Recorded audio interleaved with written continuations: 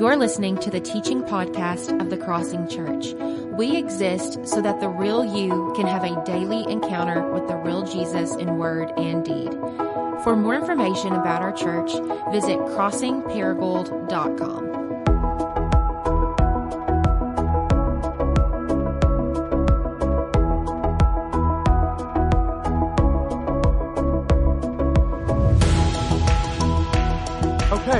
We're going to begin today a 6-week survey of some of the teachings of Jesus. And Jesus often used parables in his teaching, okay? So we're going to look at 6 different parables from the life of teaching of Jesus.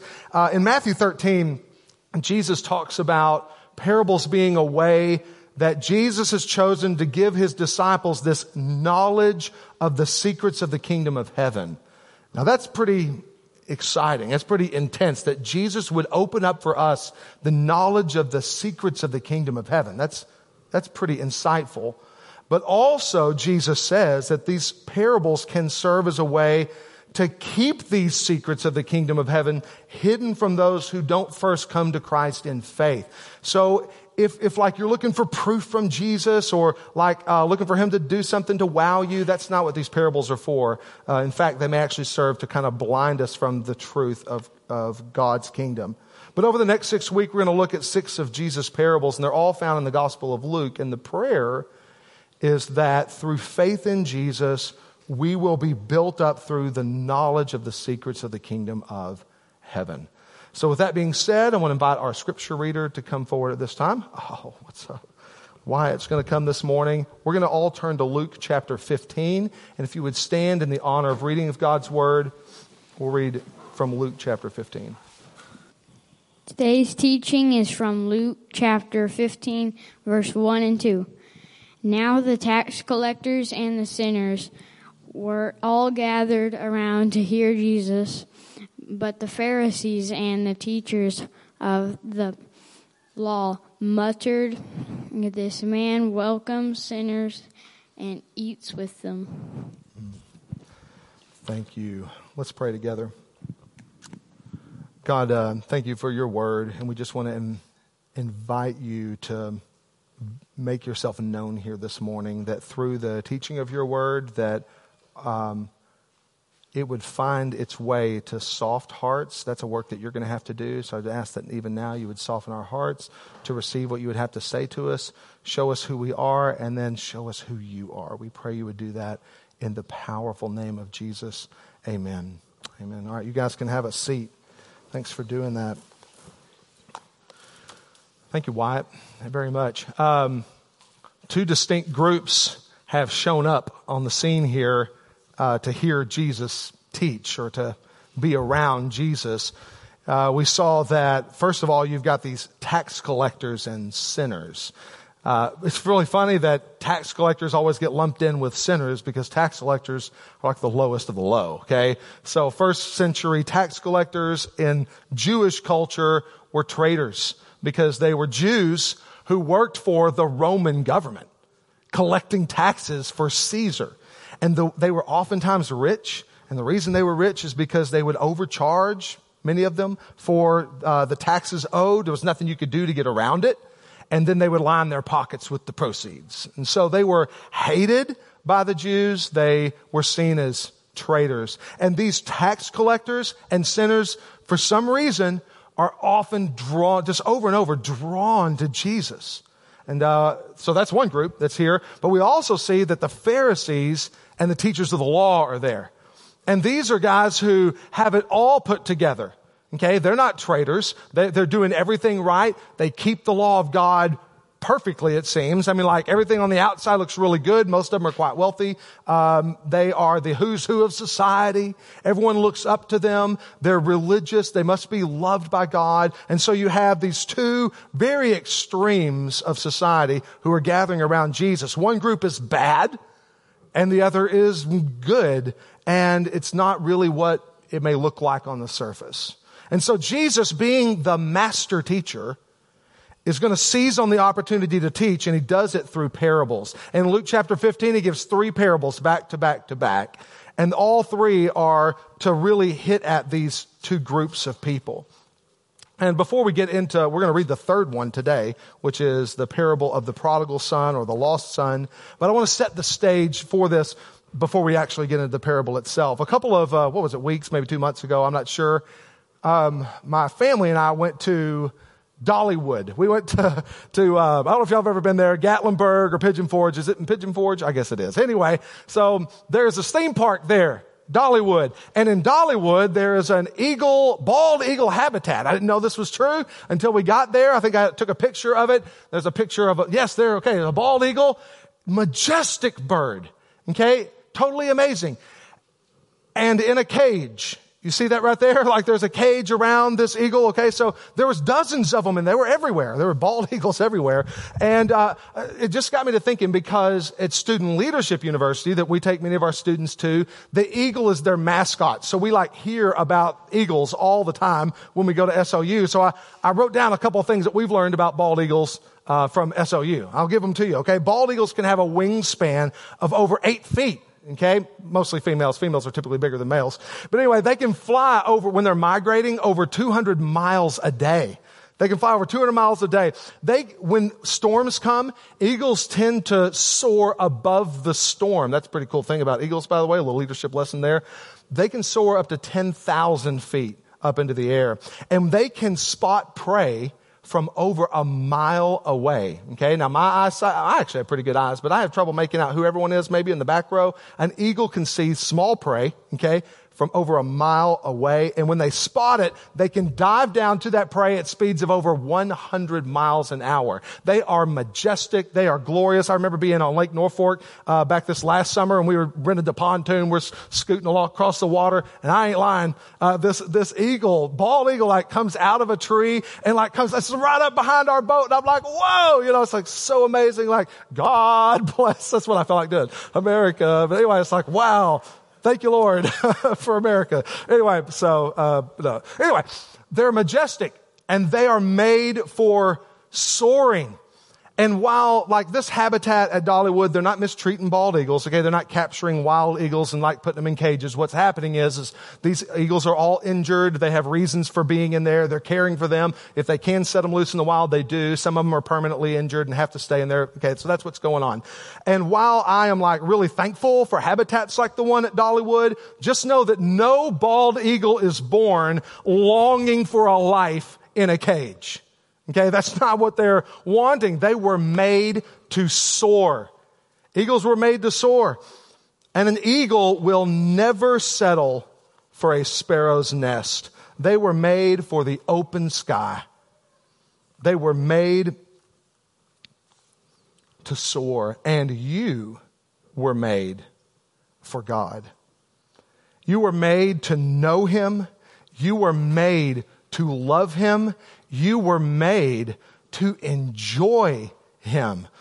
Psalm 16 verse 11, David says that in God He finds both joy and He finds pleasure in God. Did you know that you were created to be happy?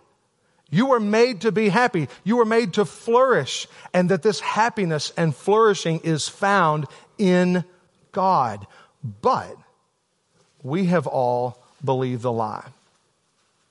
The same lie that Adam and Eve fell into in the Garden of Eden. And it is the lie that true happiness is actually found somewhere else. When Satan comes to Eve in the Garden of Eden, he tempts her by saying that the reason God doesn't want you to eat this fruit is because He knows that when you eat it, your eyes will be open and you'll be like Him. In other words, God is holding out something good from you. He's keeping the best away from you. And if you want to experience real life, then you need to try this. It's found outside of God. And she believed the lie and fell into sin, as did Adam, as did all of us. So we've fallen into these lives of constant sin, terminated by death. It's not the way things were meant to be, but we've all gone our own way. We've all broken God's law. We've all established our own kingdom, kicked God off the throne of our life, and made ourselves king or queen of our life. And because of this, the world we live in is broken. Now, I don't need to give you evidence that this is true. It's obvious to everyone. There's not a culture in the world that doesn't agree that something is wrong with us. Something's wrong with the world we live in. It's why every religion everywhere believes in some kind of higher power, and they all believe that we've somehow offended it. And that's why every religion in the world has some kind of system to try to get our way back to God, to somehow appease God or the gods. Because we all recognize that there is something wrong with us, and we are all, according to the scriptures, all guilty. You are a sinner. And not just you are a sinner because you sin. In fact, the reason you sin is because you are a sinner. Just like the reason my dog Chester, I feel like every time I'm up here, but my dog Chester barks and like marks his territory all in my house and whatever he does. He does dog stuff. And the reason he does dog stuff is because he's a dog. He's not a dog because he does those things. It's his nature. It's who he is. And we're the same way. We all sin because we're sinners. And there's two types of sinner. You got one that is a real obvious sinner. Like everybody could point that out and be like, bro's a sinner. This guy's blowing up his life. Like everybody can see that. Even people who aren't Christian can see this guy right here is totally wrecking life. But then you have another type of sinner that's a little more subtle. One sinner is overtly sinning. One is covertly sinning. And both of these groups of people are with Jesus today. In Luke chapter 15, both groups are present. And so Jesus launches into a parable in Luke 15 verse 11. I'd like to read it to us, like us to read it together, because in it, he's going to talk about both of these extremes. Look at Luke chapter 15, beginning in verse 11. So Jesus continues his teaching. He says, there was a man who had two sons. The younger one said to his father, Father, give me my share of the estate. So he divided his property between them. And not long after that, the younger son got together all he had and set off for a distant country, and there squandered his wealth in wild living. After he had spent everything, there was a severe famine in that whole country, and he began to be in need. So he went and he hired himself out to a citizen of that country who sent him into his fields to feed pigs. He longed to fill his stomach with the pods that the pigs were eating, but no one gave him anything. When he came to his senses, he said, how many of my father's hired men have food to spare, and yet here I am starving to death? I'm going to set out. I'm going to go back to my father, and I'm going to say to him, Father, I have sinned against heaven and against you. I'm no longer worthy to be called your son. Make me like one of your hired men. So he got up and went to his father. But while he was still a long way off, his father saw him and was filled with compassion for him. And he ran to his son, threw his arms around him, and kissed him. The son said to him, Father, I have sinned against heaven and against you. I'm no longer worthy to be called your son. But the father said to the servants, quick, bring the best robe, put it on, and put a ring on his finger and sandals on his feet. Bring the fattened calf and kill it. Let's have a feast and celebrate. For the son of mine was dead and is alive again. He was lost and is found. So they began to celebrate. And meanwhile, the older son, he was out in the field. And when he came near the house, he heard music and dancing. So he calls out to one of the servants and asked him what was going on. Your brother has come home, he replied, and your father's killed the fattened calf because he has him back safe and sound. The older brother became angry and refused to go in.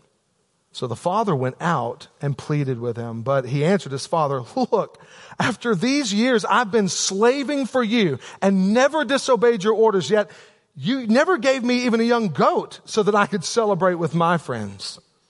But when this son of yours who has squandered your property with prostitutes comes home, you kill the fattened calf for him. My son, the father said, you are always with me and everything I have is yours. But we had to celebrate and be glad because this brother of yours was dead and is alive again. He was lost and is found.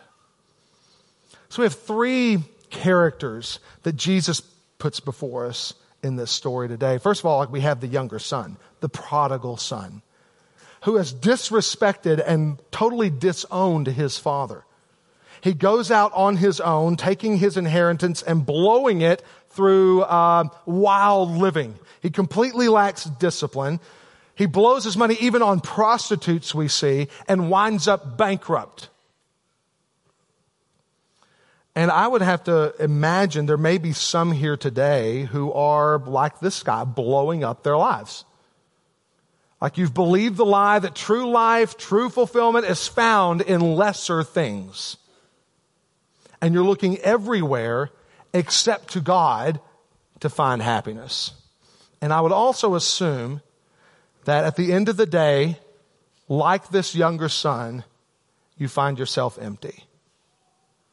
And there are three things, there's probably more than that, but three things I want us to see that we can learn from the sins of the younger son. The first one is that my sin hurts people. Look at verse 12. Right out of the gate, he says to his dad, he says, "Give me my share of the estate." Now, this is something that would normally happen. It would be coming to him. It would normally happen upon his father's death. And so, in some way, the younger son says to his dad, "You are as good as dead to me." And I could only imagine that this has profound impacts on the father, that this is emotionally difficult, that like his son who he loves so much is going to leave, doesn't care for me, doesn't see any value in being with me. Not only that, but it's going to put a strain on the family business, the family farm, because now you've got one less person who's doing his job, pulling this load. Not only that, but he's taking some of the resources. I don't know, half of it, a third of it. I'm not sure exactly how much. But he's taken some of the resources away. Just know this, that it's impossible to sin in a silo and somehow it not affect those around me. Just know that no matter what the sin in your life, know that it affects other people. Like it affects your family. It affects those that you care about. But not only does my sin hurt other people, my sin hurts myself. Look at verse 14. It says that after he had spent everything, there was this severe famine in the whole country, and he began to be in need. So he goes out and acts like a fool. He blows his money, and this is interesting. He blows it on wild living, and I would assume that he felt like pretty popular for a season. I would assume that like it was pretty fun for a while, but in the end, he winds up bankrupt because he's been foolish with the resources he'd been given. And when he's bankrupt, notice that he is in need. Like he's hurting. This is a man who has now gotten to a point in life because of the choices he's made where he's literally trying to find a job and is happy, or not happy, but he's willing to take a job feeding pigs in a dude's farm. Now, no disrespect if that's your job or whatever like that, but I know it's not where you're trying to get to in life. And he's not either. I mean, he's sunk down like to a level he never expected to be. In fact, he doesn't have anyone around him. Look, and it says that he longs to be fed with the same kind of slop that the pigs are eating from. It says there's nobody there for him. Nobody there to give him anything. And so my sin hurts other people, but my sin hurts me. And so I got to know that God is not some kind of like tyrannical being out there that's trying to somehow rob me from the good life or keep the good life from me. But know this, that God is a good God. He's a loving God. He desires that you would have life. And he knows that that can only be had in him. And so therefore God's laid out like ways in his word that this is how we should structure our life and live. This is how we should not structure our life and live. And yet Satan comes along and is like, God's lying to you there. You should try this out. But in the end, our sin hurts ourselves. The third thing we learn from the younger brother is that my sin is always going to leave me somehow dissatisfied. It's going to leave me empty. Hebrews chapter 11, the writer there talks about Moses and says that Moses refused to like indulge in sin and indulge in what he calls the fleeting pleasures of sin. So there is this truth, this reality that sin can be exciting. It can be fun. It can actually make you feel good, pleasure for a season. But in the end, the scriptures tell us it leads to death. And if it's true, check this out, if it's true that God is the source of all happiness, and if it's true that sin cuts me off from God, then it must be true that sin separates me from happiness. Sin ultimately always leads me to dissatisfaction, to a lack of happiness. But not only the younger son do we see him on display, I mean, like he's the one that most everyone talks about, but there's another character here worth looking at, and that's the older son, the older brother in the story. This is the guy who appears to everybody around him to have his head on straight, okay? This is the good son. All right, he does everything he's supposed to do. He is wise. He is careful with his money. He appears to value family. I mean, he honors his dad. He sticks around. He's in the field every day. In fact, when this story happens, where is he? When the younger brother comes home, he's out in the field where he's supposed to be. He's doing the stuff he's supposed to do. But as Jesus opens up this story and the layers of his heart are starting to be peeled back, we find out that he's actually full of pride. He actually looks down on his younger brother. He is never the one to go after his younger brother when his brother wanders off or runs away. The older brother never seems to ask about the younger brother. Is he okay? I mean, none of those things. In fact, when the younger brother comes back home and is treated with such kindness, he is angry that his younger brother is okay. And not only that, but he seems to be blind to his own condition. And by the way, this is the brother that I definitely most relate to. Because there are some of us in the room who look just fine on the outside. And that was me, like growing up. That's probably me today too. I mean, just look great on the outside. I was honestly, this can be taken the wrong way. I don't want you to take it like I'm bragging on myself. I'm just telling you I was the model child, okay? Like I was every parent's dream. Growing up, you can ask my dad. So I never did anything wild or wrong. I mean, I did wrong things. Of course I did. I mean, I remember one time I was mad at my sister because she wouldn't move and I was trying to vacuum the floor and I picked up a vacuum cleaner to go over her head and it sucked her hair up into the vacuum cleaner. And I was like trying to pull it out inside. I was like really glad because she deserved it. And when it finally, my mom runs in there, she is bawling and has a huge bald spot on the top of her head that lasted for a long time, and I thought she deserved it. Okay, that just shows you that's the kind of guy I was. I was vacuuming the floor, yet at the same time I'm like, despising my sister and glad that she has a bald spot for her friends to see. So that's who I was. Okay, not only that, but I was a master at seeing the flaws in other people. Like I was full of pride, full of arrogance, and again, like I say, like a master at spotting sins in others. And so that's what and there's some of you here today that are probably relate to that too. Feel a lot of that too. Like maybe you don't have one of those radical testimonies where, yeah, I used to be like snorting this and shooting that and doing all that. You don't have that. And you're like, never really done anything bad, So you feel like you're doing good, you're successful, maybe you have a nice family, you're a moral person. But if you were to peel back the layers of your heart, you might find something quite ugly. Perhaps some bitterness, unforgiveness, pride, jealousy, a judgmental spirit, maybe an addictive personality or secret sins, perhaps an addiction to things that like if they did come out, it would be quite ugly or embarrassing, addiction to pornography, for example. Maybe you're a gossip or you slander others, yet others see you as a respectable person. And so the world applauds you, but really you're far from God. And there's some things we can learn about the sins of the older brother too. Number one, we can learn that our sin can be really hard to see. Our sin can be really easy to see. It can also be really hard to see. Notice verse 29, the way he responds to his dad. He says, all these years I've been slaving for you. That's interesting he would say that. First of all, what's he doing? In ways he's justifying himself to his dad. Like, Dad, like I have been doing good all this time. I have been doing the right thing. There's nothing wrong with me, and yet you don't celebrate me. But notice the word he used there. All these years I've been what? Slaving for you. Well, the word he uses here literally means I've been treated as a slave. for you or by you. It's interesting he would say that, because what it seems to me is that a little bit of what's on the inside is starting to show itself here. And so like as he is talking to his dad, even defending himself, the truth of what's going on in his heart starts to come to the surface. And what's crazy about my heart, your heart, it's the way it works. Like it can be really deceitful. And so that the person, like the older brother, again, like me, can have a really difficult time seeing their sin or acknowledging it. So Jeremiah 17, verse 9, Jeremiah the prophet says that the heart, this is the crazy thing, the heart is deceitful above all things, and it is beyond cure. Who can understand it?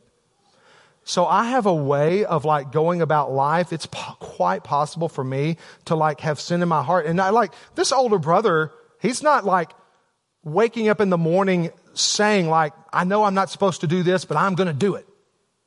And like intending to hurt his dad or anything else. But again, his heart has deceived him.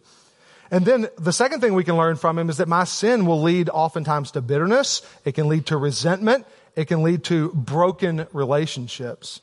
Verse 28, look at all this is from his response, okay? It just starts just coming to the surface. Verse 28, he became angry. Why did he become angry? Well, he's coming up to the house, okay? He's been out slaving in the field. That's what he says. Slaving in the field all day for his dad. And then as he's coming to the house, he hears a party going on. He's like, I don't remember a party scheduled today. Maybe it's a surprise party for me. So he catches this other worker outside. Hey, what's going on at the house? And the guy's like, hey, your brother, the one you love so much, he's come home. And your father's received him back. And they're all celebrating inside. And boy, that's when it starts coming out. He became angry. Verse 29, he uses that term, I've been slaving for you. This had to have been hurtful to his dad. And so here we see some of that bitterness that he has, not just towards his brother, but even towards his father. And we see this brokenness in the relationship. Verse 30, look at the way he talks about his brother.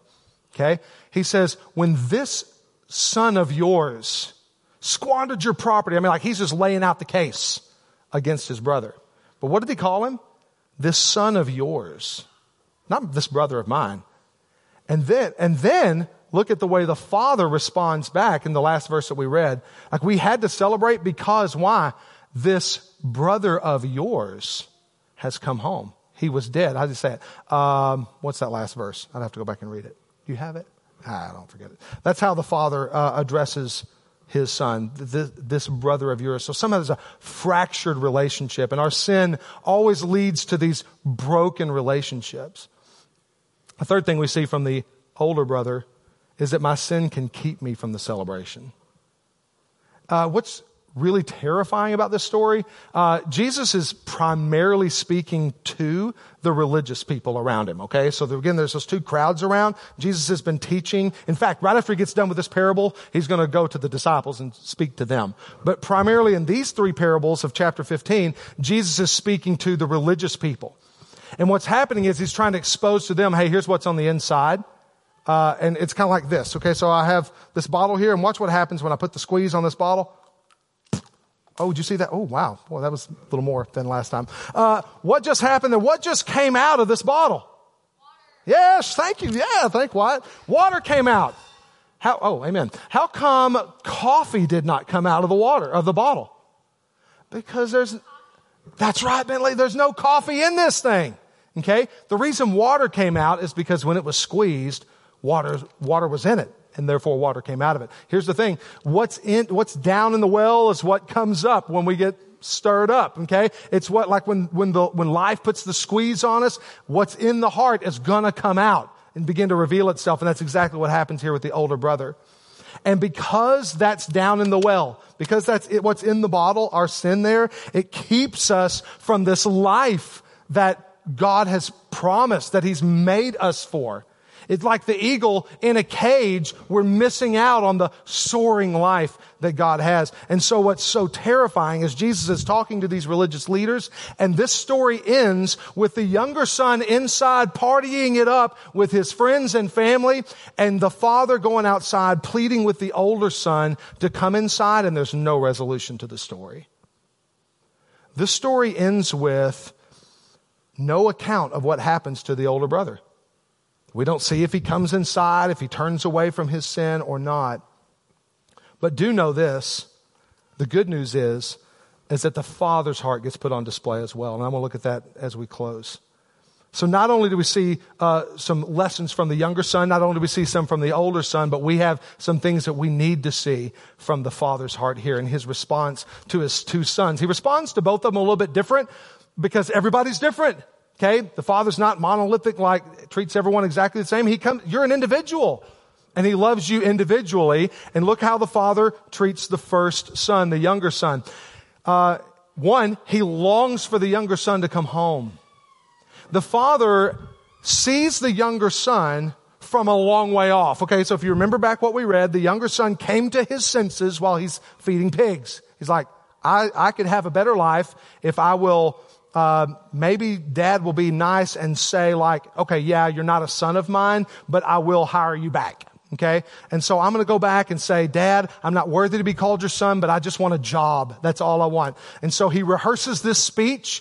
I would imagine on the walk home that he's rehearsing what he's going to say to Dad, imagining what Dad's going to say back to him. And because he's believed the lies about where the good life is found, I would think he's expecting Dad to maybe be tapping his foot, maybe wag his finger and say like, I told you this was going to happen.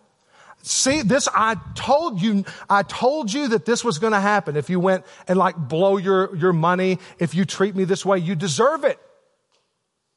But that's not how the father responds to the younger son. In fact, we see that the father sees the younger son while he is still a long way off. Now, how is that possible? Well, there's an assumption being made, so I'm making an assumption here. But I would assume that the father was waiting and looking for the younger son to come home. I would assume that the father didn't just by happenstance hear about it, but it seems to me that the father is out on the front porch waiting day after day after day after day for his son to come home. And then what happens? What's the second thing we see? Well, he demonstrates this undignified, unashamed, crazy love for his son who's coming home. Okay, so dad's standing on the front porch, and when he sees his son who is still a long way off, what does he do? Well, he does something that would be unheard of for a first century Jewish man. Okay, and that is to start running. Okay, it was a really undignified thing. You didn't do that. You had to kind of pick up your britches, and kind of run like that. People didn't wear, pants so much then. Anyway, so he's like picking up his, whatever you call it, britches. Anyway, he's picking it up. He's running. He is running to his son, and he doesn't care who sees it. Okay, he is undignified. He's unashamed of he feels compassion, it says. And when he gets to him, what does he do? Punch him in the face? No, he throws his arms around him. The son starts like giving this prepared speech. He interrupts the speech. He's like, yo, hold up. We're going to have a barbecue. Okay. Like he not only does that, but he puts a robe around him, puts a ring on his finger. What is this? Like, well, this is a family ring. So like this son who's coming home, the father embraces him into the family. He is a full-fledged son of this father. And he receives like all the rights of sonship. He's not like a stepchild now. He's not like on the skids and having to prove himself or anything like that. He receives all the love of his father. So the father is waiting for him to come home, longing for him to come home. He demonstrates this undignified, unashamed, crazy love to his son, and he celebrates his return. God does not if you're a sinner who feels so far from God, know this, that God does not receive you back with reluctance. He doesn't do it like, well, I'm God, I'm supposed to be compassionate, I guess I'll take them back. I don't want to, but it's who I am, I guess I'll have to. No, like, it is who God is. He longs for you to be here, and when you come home, He celebrates, throws a party for you. Not only does He celebrate, the Bible tells us all of heaven celebrates with Him. There's more rejoicing in heaven over one sinner who comes to repentance. Let me tell you this, God will throw a party. And so if right now you're one of those who feels so far from God, there's no way God could love me, there's no way He could forgive me. If He knew what I did, let me tell you this, He knows exactly what you've done. He knows who you are. His eyes penetrate the heart. Okay, He knows exactly what's in you, what you've done, why you did it. And know this, that when you come to Him, when you're in that place, there is a lie that's being whispered to you over and over. So you can't go back. You can't go back. He won't receive you. You don't deserve His love. Satan is called literally the accuser of the brethren. He stands in the ear of God, constantly whispering like, look what he did. Look what she did. He doesn't deserve your love. But know this, that's not who your father is. But there's something we learn from his response to the older son. Look with the older son. The older son won't come into the party. Okay, so this party's going on. Dad is so happy.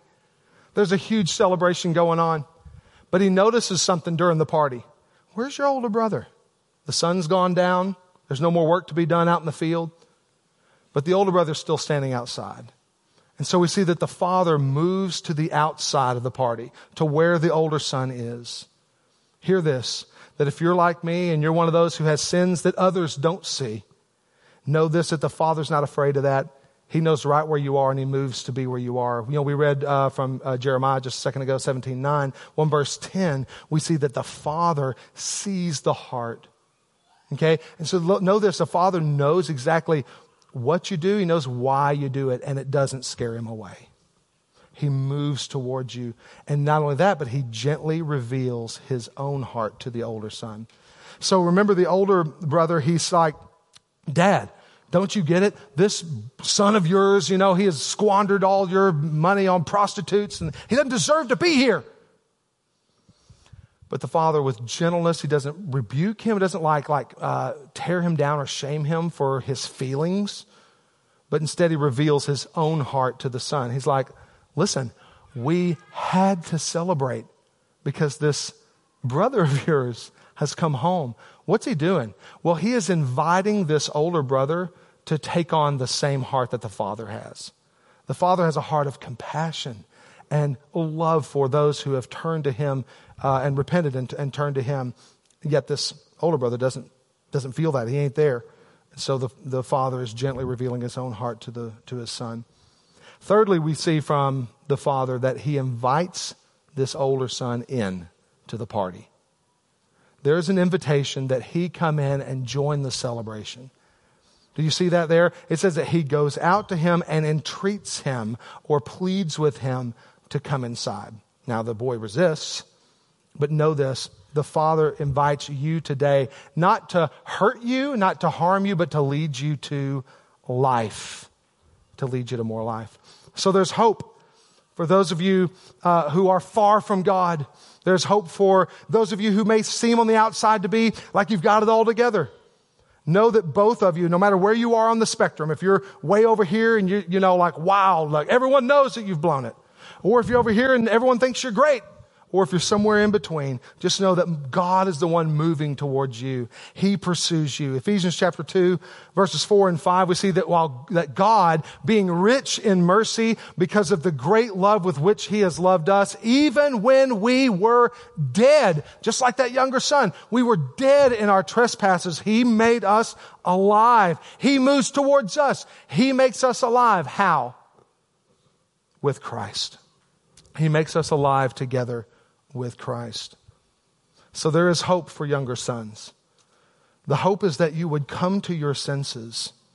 So we saw in the parable today that this younger son, while he's out there and life's just not working for him, like his way is not working, he eventually comes to his senses. And know this, the scripture is really clear that when the good news about Jesus is proclaimed, that there is a work that the Holy Spirit of God does in the hearts of the hearer, where he can literally like raise a dead heart to life.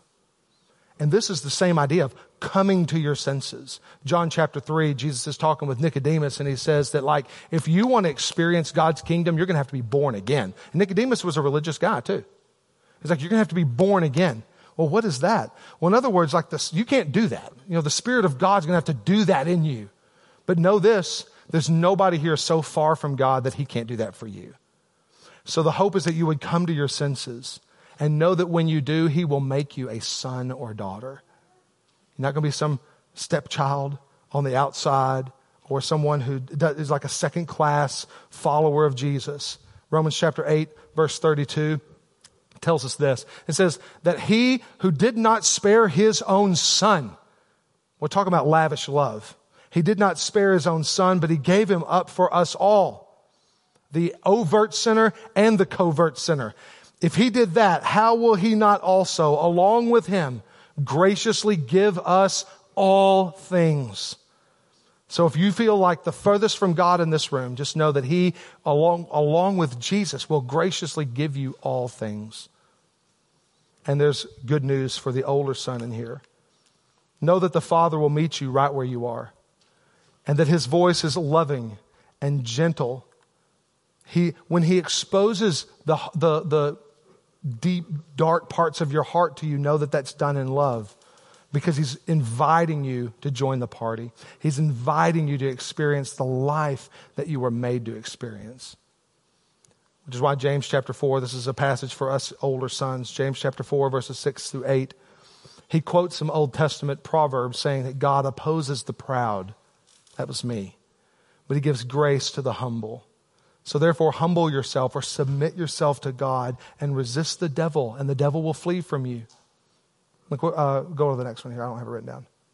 Yeah, come near to God. He'll come near to you. Oh yeah, wash your hands, you sinners. Purify your hearts, you double-minded. There's this idea, especially in America, that I can have one foot in the kingdom of God and one foot like in the world's way, the American dream. I can experience both. Just know this, that's a double-minded life. And the Father is pleading with you to like, hey, no, both feet firmly in God's kingdom. Believe him. Don't believe the lie. Believe him that true life and satisfaction is found only in him.